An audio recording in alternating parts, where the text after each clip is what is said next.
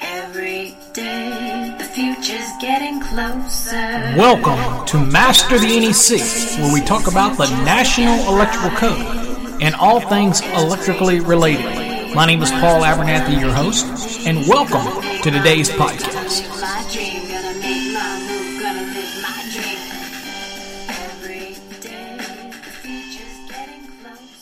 Well, hello everybody. Welcome to another episode of Master the NEC, where we talk about the National Electrical Code and all things electrically related. My name is Paul Abernathy, your host as always.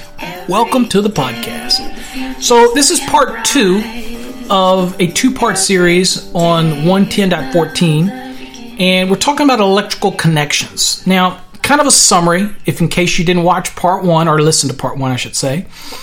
Part 1, we kind of talked about the terminations and the dissimilar metals, and that you shouldn't have a physical contact between dissimilar metals such as copper or aluminum. And we talked about the use of solders, fluxes, inhibitors, and compounds, things like that, like oxide inhibitors on aluminum, which could be used on aluminum and copper. They're not required generally, except when the manufacturer tells you to use them. And again, there's a difference between a recommendation and what somebody puts in their product listing. If the product listing calls for you to use it, for example, then you use it. And that's been around a long time. So most of them, panel boards, for example, they don't require any oxide inhibitor on aluminum.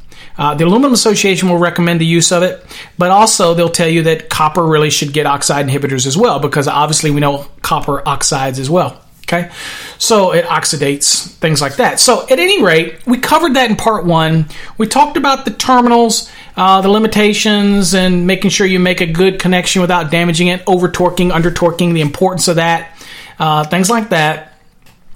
We also talked about splices, and I gave you a little story about how I do solder the joints from time to time.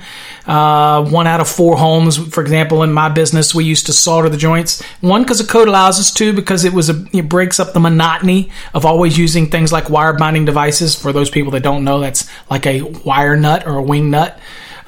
Things like that.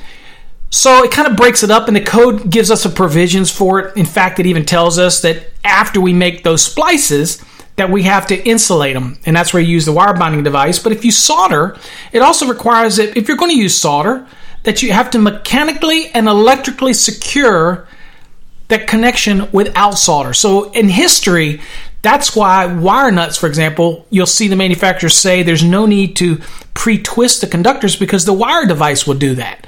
But you always see people twist it simply as habit, because that's how we used to do it when we did solder conductors, because we have to pre-twist it mechanically before we apply solder so that it stays mechanically held and electrically joined, okay? And it's not relying on the solder alone, okay? So I guess in legacy, that just continued on. So go back and listen to that podcast. That's a great podcast on electrical connections. But this is part 2, and we're going to talk about terminal limitations today. And I kind of go over this in my D-Rating Demystified video that we did. It's available on the YouTube channel. You can get there through our website, masterthenec.com. Just go to the top and click on the YouTube button, and you'll find it. But the reality is, terminal limitations are the most significant component to potential installation failure that we've got. Because if you don't terminate it right, you don't take into account terminal limitations and the devices that it's being terminated to, then you create something that's potentially going to fail. And if something fails in an electrical system, then the whole thing starts to break down.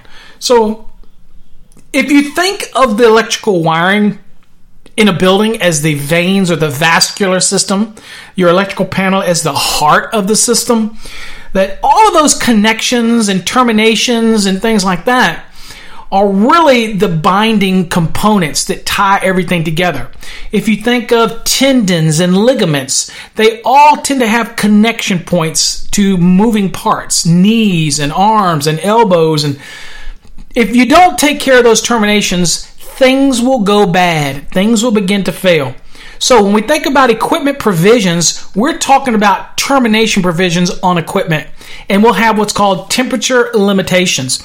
And that's going to be applied to the equipment, the conductors, terminals, all of that. And we're going to kind of cover all that in the basic overview here. All right, so where am I at in the code? So if you're on the PDF version, I'm on page 48 of the PDF version. If you're in the hardbound version, then I'm in page 45. And I'm talking about 110.14c. Now, as you go through your electrical career, you're going to hear references to terminal limitations, 110.14c, 1 and 2, ad nauseam. Okay, you're going to hear it all the time. So it's really important that you take a step back and you really try to focus on what it's talking about. What is these? When I'm dealing in ampacities, you'll notice that in 310.15b16, that ampacity table, that all glorious table, is very specific, and it has 3 columns for copper and 3 columns for for aluminum and copper clad aluminum. Okay, and you'll notice that it's 60, 75, and 90. Okay, what does that mean? Well, that is very indicative of not only its insulation ratings on each one of those conductors used in that table, but it also can correspond back to 110.14c, where the terminal limitations are going to dictate it. So we have temperature limitations on conductors, we have temperature limitations on terminals, and we have to make sure that they all correlate to the same understanding when we're working with electrical. All right, so let's read it. C. All right, so at 110.14c, it says temperature limitations. It says the temperature rating associated with the ampacity, see how they work together, of a conductor shall be selected and coordinated so as not to exceed the lowest temperature rating of any connected termination, conductor, or device. Think about that. That is an important statement. The temperature rating that's associated with the ampacity of an actual conductor, okay, is selected and coordinated so as not to exceed the lowest temperature rating of any connected termination, conductor, or device. It's called the weakest link theory. Again, go watch that D-Rating Demystified. You'll get a healthier understanding of how we apply terminal limitations. Now, it goes on to say, conductors with temperature ratings that are higher than specified for termination shall be permitted to be used for ampacity adjustment and correction, or both. So this is where we get people really, really confused. So let's look at it this way. Let's say I have a terminal, and we're going to look at each one of these, but let's say I have a terminal limitation that's, say, 60 degrees. And that's what my terminal limitation. We're going to see that that's the rule, let's say, in 110.14c1a, okay? And you're going to see that it's 60 degrees, and we're going to look at what constitutes 60. But here it's telling you right up front, right in the charging statement, it's saying, hey, it's okay to use a conductor with a higher temperature rating, say a 90, okay? When you're going to apply things like an adjustment or correction, or even both. So we talk about the rules in 310.15b2a and b3a, which is dealing with adjustment and corrections or ambient temperatures. Those type of things are going to change the ampacity of a conductor. Heat is never a good thing, okay? The more heat, whether it's mutual heating or ambient heating or number of current carrying conductors, it's going to lower the ability for that conductor to carry the amount of current that originally was stated in the table. So you have to do something to it to compensate. And so here up front, it's telling you, hey man, that conductor could be 90 degree, and I know the termination is going to limit you to 60. I get it. But I'm going to let you use all of the benefits of that higher rated insulation, okay, in order to apply those adjustment and corrections. Now, once you do all that, now you're going to see what a new value is of this conductor, and you have to remember that you still can't exceed that of the terminal limitations, which would be, in this case, 60 degree. So all we were really doing is making sure that we had a conductor, that we picked the right conductor, we applied adjustment and corrections to it. Do we still have a conductor that can handle the 60 degree amount of ampacity that's in the table? Yes or no? If it happens to, after adjustment and corrections, drop below the values in the 60 degree table, then we got a problem. We're going to have to jump up to the next size. So what I teach students to do is pick the conductor under the 6-degree column that has the ampacity that you need for the job. Okay, if you're limited to that 60. Pick what you need. Then look at the 90 and apply your adjustment and corrections from the 90, provided that your conductor is rated for 90. Again, you can't do that if it's THWN, just jump to the 90, because it's only got one H, so it's 75. So you would actually jump to the 75 and apply adjustment and corrections. But if it's like a THHN with the 2 H's, for example, then it's good for 90. Then I could go to the 90 and apply my adjustment and corrections where they're applicable. And then what do I have as an ampacity after that? What is my value that I'm staring at in the face? And then I say, okay, well, let's say a conductor was under the 60-degree column, is good for 50 amps. But using the 90 degree to adjust and correct it, after I've adjusted and corrected it, I now have a conductor that's good for, let's say, 65 amps. And I look at it and go, well, wait a minute. It's still good for 65. But because of my terminal limitations, I'm stuck in the 60. So I can put 60 on it. So can I put 60 amps on a conductor that's good for 65 amps after adjustment and corrections? Absolutely. So all you're really doing is double checking your selection. And that's what we do when we're using the 90 degree or even the 75 degree, depending on what the insulation rating is of the conductor. All right. So now let's kind of take that from a macro view and let's kind of bring it down into the terminals and what we're dealing with at the terminals. Let's look at the terminal provisions. It says, number 1, it says equipment provisions. It says, the determination of termination provisions of equipment shall be based on 110.14 C1A or C1B. Okay? Notice there's an or in there. So it's going to depend on what I'm dealing with, whether I'm going to be in C1A or C1B. But then it goes on to say, unless the equipment is listed and marked otherwise, okay, conductor ampacities used in determining equipment termination provision shall be based on table 310.15 B16 as appropriately modified by 310.15 B7. Okay, so what this is saying is the equipment is listed, unless the equipment is listed and marked otherwise, the conductor's ampacities are really going to be determined using table 310.15 B16. Okay, and I'll show you how that works in a second. Or if you go watch our D-Rating Demystified video, you really will get a full overview with graphics and everything. Now, what is 310.15 B7? We're probably familiar with that, as that's kind of the old mini table where you're able to use smaller conductors, okay, based on certain conditions of use. In other words, you're not more than 400 amps. You're between 100 and 400, okay? And it's a single-phase application, and you're dealing with that. So, and it's, if you're falling in that realm, then you can use the 310.14 B7, which is going to be a little different ampacities based on the 83% of 310.15. Well, actually, it's 83% of the servicer feeder's rating. But you start with 310.15 B16 ampacities and you apply that 83. So then you come up with the values that are in 310.15 B7. So you have a little bit of math to do. But for us, we're going to stick purely in the ampacity values and the columns that are in 310.15 B16 and understand what our terminal limitations are so that we know where we're working with. Remember, at any point you're confused, just pause the podcast, rewind it back, and listen again. Sometimes I have a tendency to go really fast, and so I'm really trying to make an effort to slow down a little bit, okay?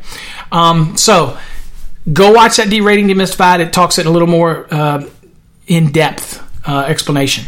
All right, so in our case here, let's start looking at terminal provisions. So we're looking at 110.14 C1A. Okay, that was the first one. It says, termination provisions of equipment for circuits rated 100 amperes or less, or that are marked 4 AWG through 1 AWG conductors. And again, AWG means American wire gauge, the old Brown and Sharp method that we converted over the years to what we call the American wire gauge. Shall be used only for one of the following. Okay, so you pick one of the following. So let's look here. So again, The termination provisions of equipment for circuits 100 amperes or less, or that are marked 14 AWG through 1 AWG, shall be used only for one of the following. Now, number one, it says conductors rated 60 degrees C. Okay? So if I don't know anything, and I don't have any markings, if it's old or existing or whatnot, and I'm running with 100 amps or less, or the conductor size can be identified as 14 through 1, then it's assumed that the conductor's rating is to be 60 degrees C, and I'm going to choose the ampacity values that are within the 60 degrees C column of 3, 10, 15, B16. That's a first given. Remember, I can choose only one here, so that would be one of my choices. Next choice, number 2, it says, okay, I get you. Now, understanding those same sizes, 100 amperes or less, or 14 through 1, the second option says, okay, look, conductors with a higher temperature rating, and what would be a higher temperature rating? 75 or even 90 is higher than 60, okay, right?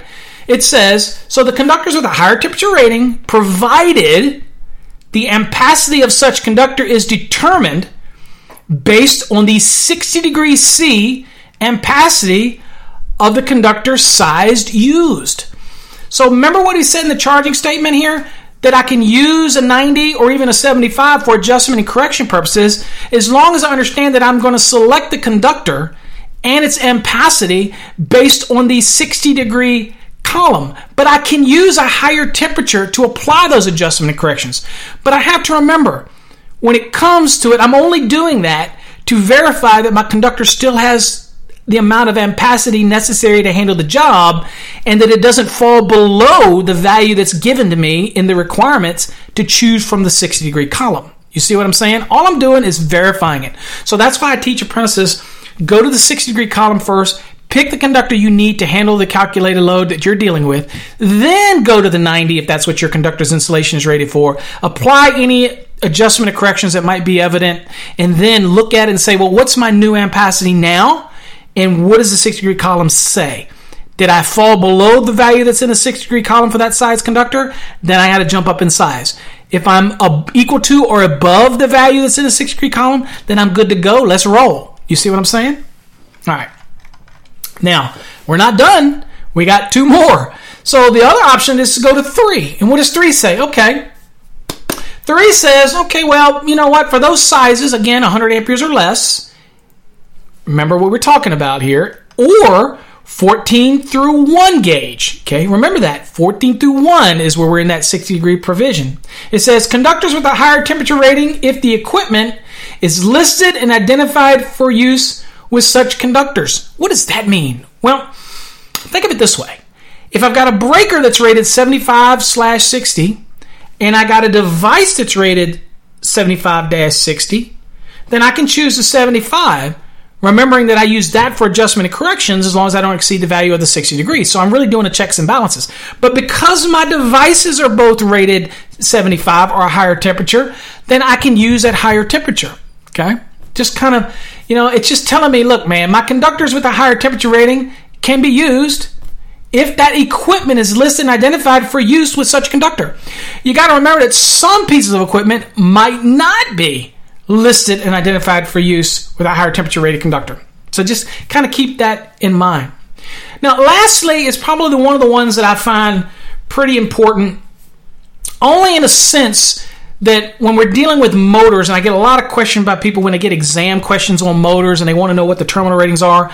And so this one's kind of beneficial because most of the exam questions are going to deal with motors that are marked with design letters B or C or D. So this is kind of a given that you should keep in mind. Now, again, if the question asks something different, then, you got to be able to be, you got to adapt to it. But listen to this one. It says, okay, what about conductors for motors? It says, number 4, it says for motors, now remember, we're still at the 100 amperes or less in 14 through 1 gauge. It says, for motors marked with design letters B, C, or D, conductors having an insulation rating of 75 degrees C or higher shall be permitted to be used, provided the ampacity of such conductors does not exceed the 75 degrees C ampacity. So here's an allowance when you're dealing with motors to say, okay, it might be 100 amperes or less, it might be 14 through 1, But I don't have to be locked into the 60 degree if I'm dealing with motors that have a design letter B, C, and D, because typically those terminals are rated for 75 degrees C. So as long as I choose a conductor with having an insulation rating of 75 degrees C or higher, which could be a 90 as well, then I can use that conductor with the 75 degree ratings and the ampacities that correlate with it. Okay, so I get to bump over into the 75 degrees C column, if you will. Okay, so most exams for motors, are going to have the terminal ratings on the exam, but this is something to remember that if you get bogged down, you can come to here in 110.14C1A, and you'll understand that if the sizing is 100 amps or less, or 14 through 1, that you can understand that if it's a design letter B, C, or D motor, then the terminals are going to be inherently 75 degrees C.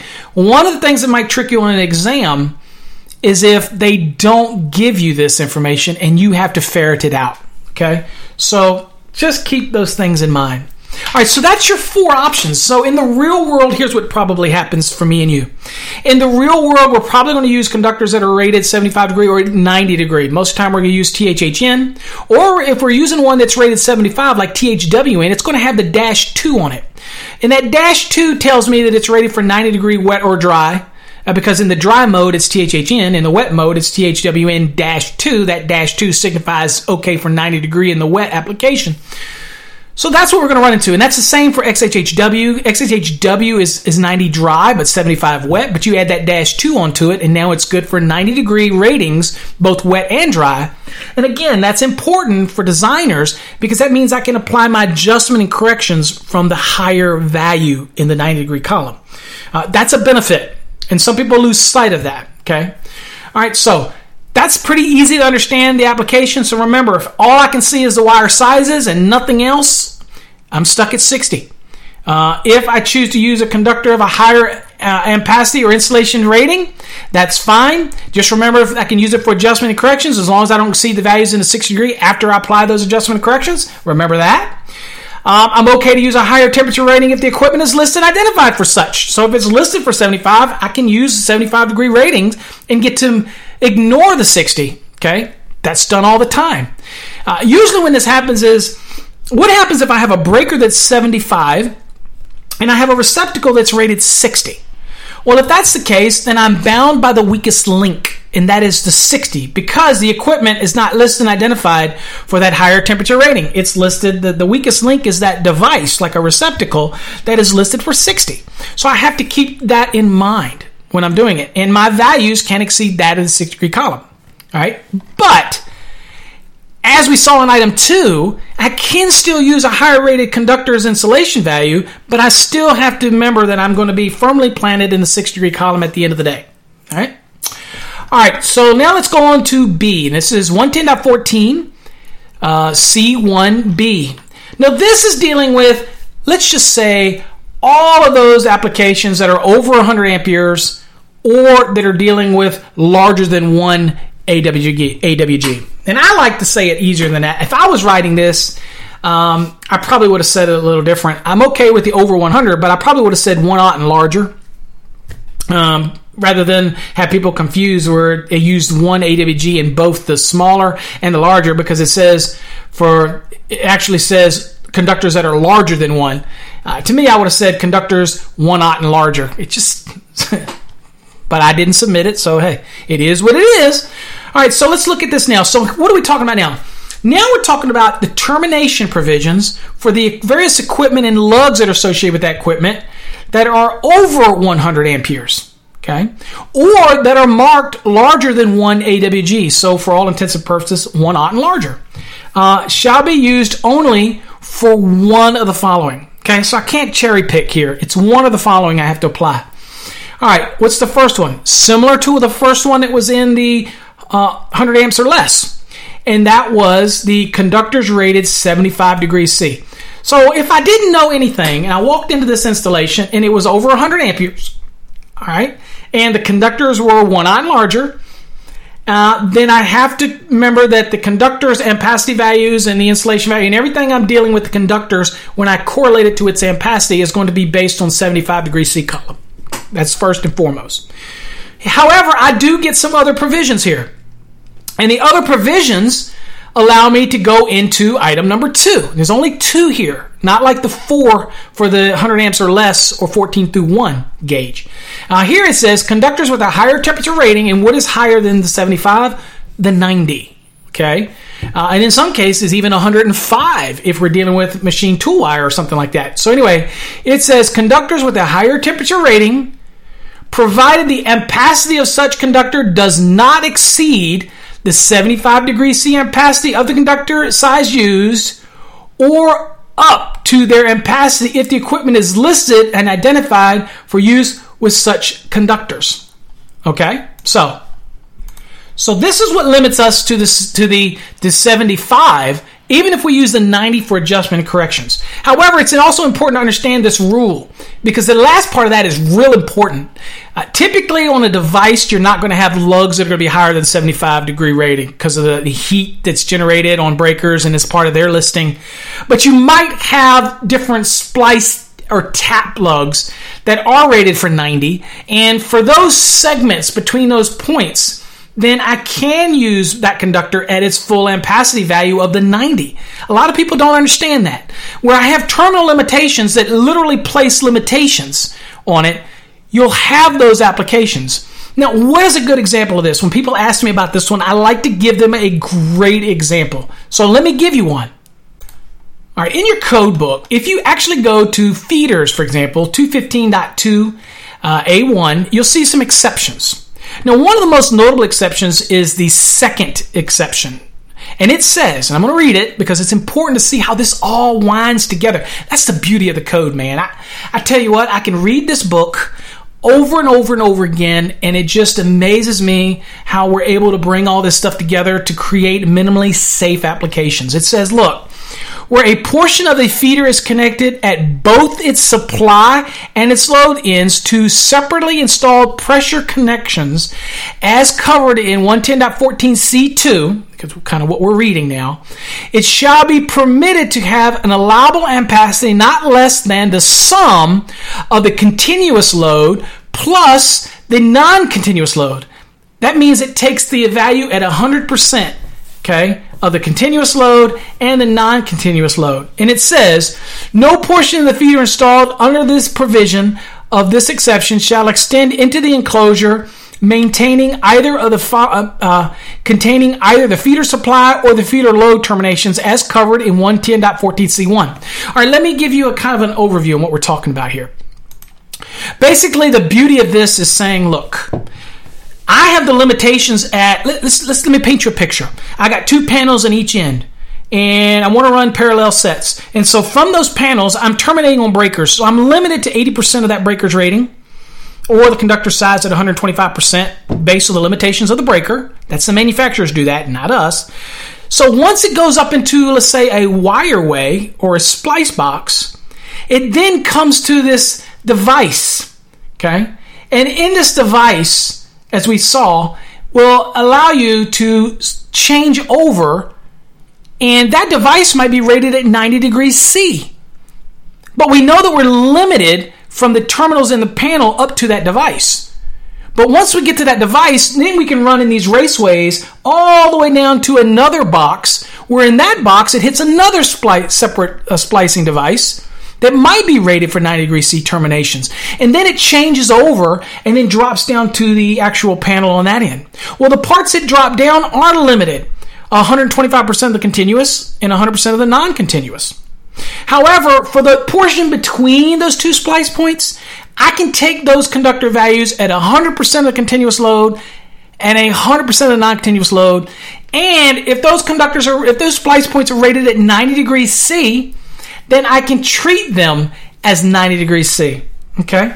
Just kind of the way to think about the concept. So when you read the bottom part here of 110.14 C1b, it says, conductors with a higher temperature rating, provided the ampacity of such conductors does not exceed 75, we're very familiar with that, ampacity of the conductor size used, or up to their ampacity if the equipment is listed and identified for use with such conductors.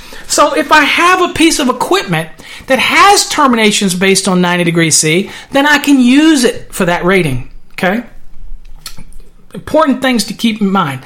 Now, bringing us back to that example I gave you, you still got to keep in mind, that was just a gross example, but you still have to keep in mind that the overcurrent device has to be sized based on those conductors that are going from the overcurrent device to that first splice. So while you can potentially have a reduction in conductor size in the top portion that's going from one splice to another, it doesn't mean that you can use the 90-degree ampacity values up there and change the whole aspect of the installation. That's not what I'm saying. I'm just saying that if terminals are rated for 90 degrees C, then you can use the 90 degrees C ampacity. But in the example I gave, you're still going to be limited by the overcurrent device and the conductors that are terminated in. That's just a gross example that I wanted to give you where you might have a terminal that's rated 90. But again, you're still going to be limited by the overcurrent protected device protecting those conductors at their ampacity. Okay? Don't want anybody to get overly confused at that example. I'm not saying that you can now use between point A and point B of a splice the 90-degree ampacity value. In theory, you could, but you're still going to be limited to the conductors that are going from those splices down to the breaker, and that's going to be limited to its termination and its overcurrent protection of the overall circuit. Okay, so hopefully I didn't confuse you on that. But I really was trying to paint an example of if all my lugs, if I get a breaker that has a 90-degree rated lug on it, can I use the 90-degree ampacity values for it? Absolutely. But most breakers are not rated for that. So that's what we're talking about. So really, you only have two allowances here.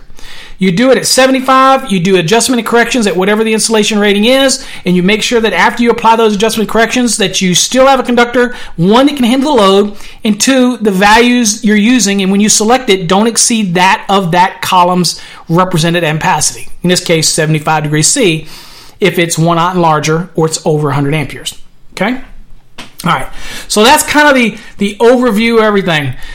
So next, we're going to go into what's called separate connector provisions. All right, and so that one leads me into what I just talked about, and I kind of explained it, and I probably should have waited.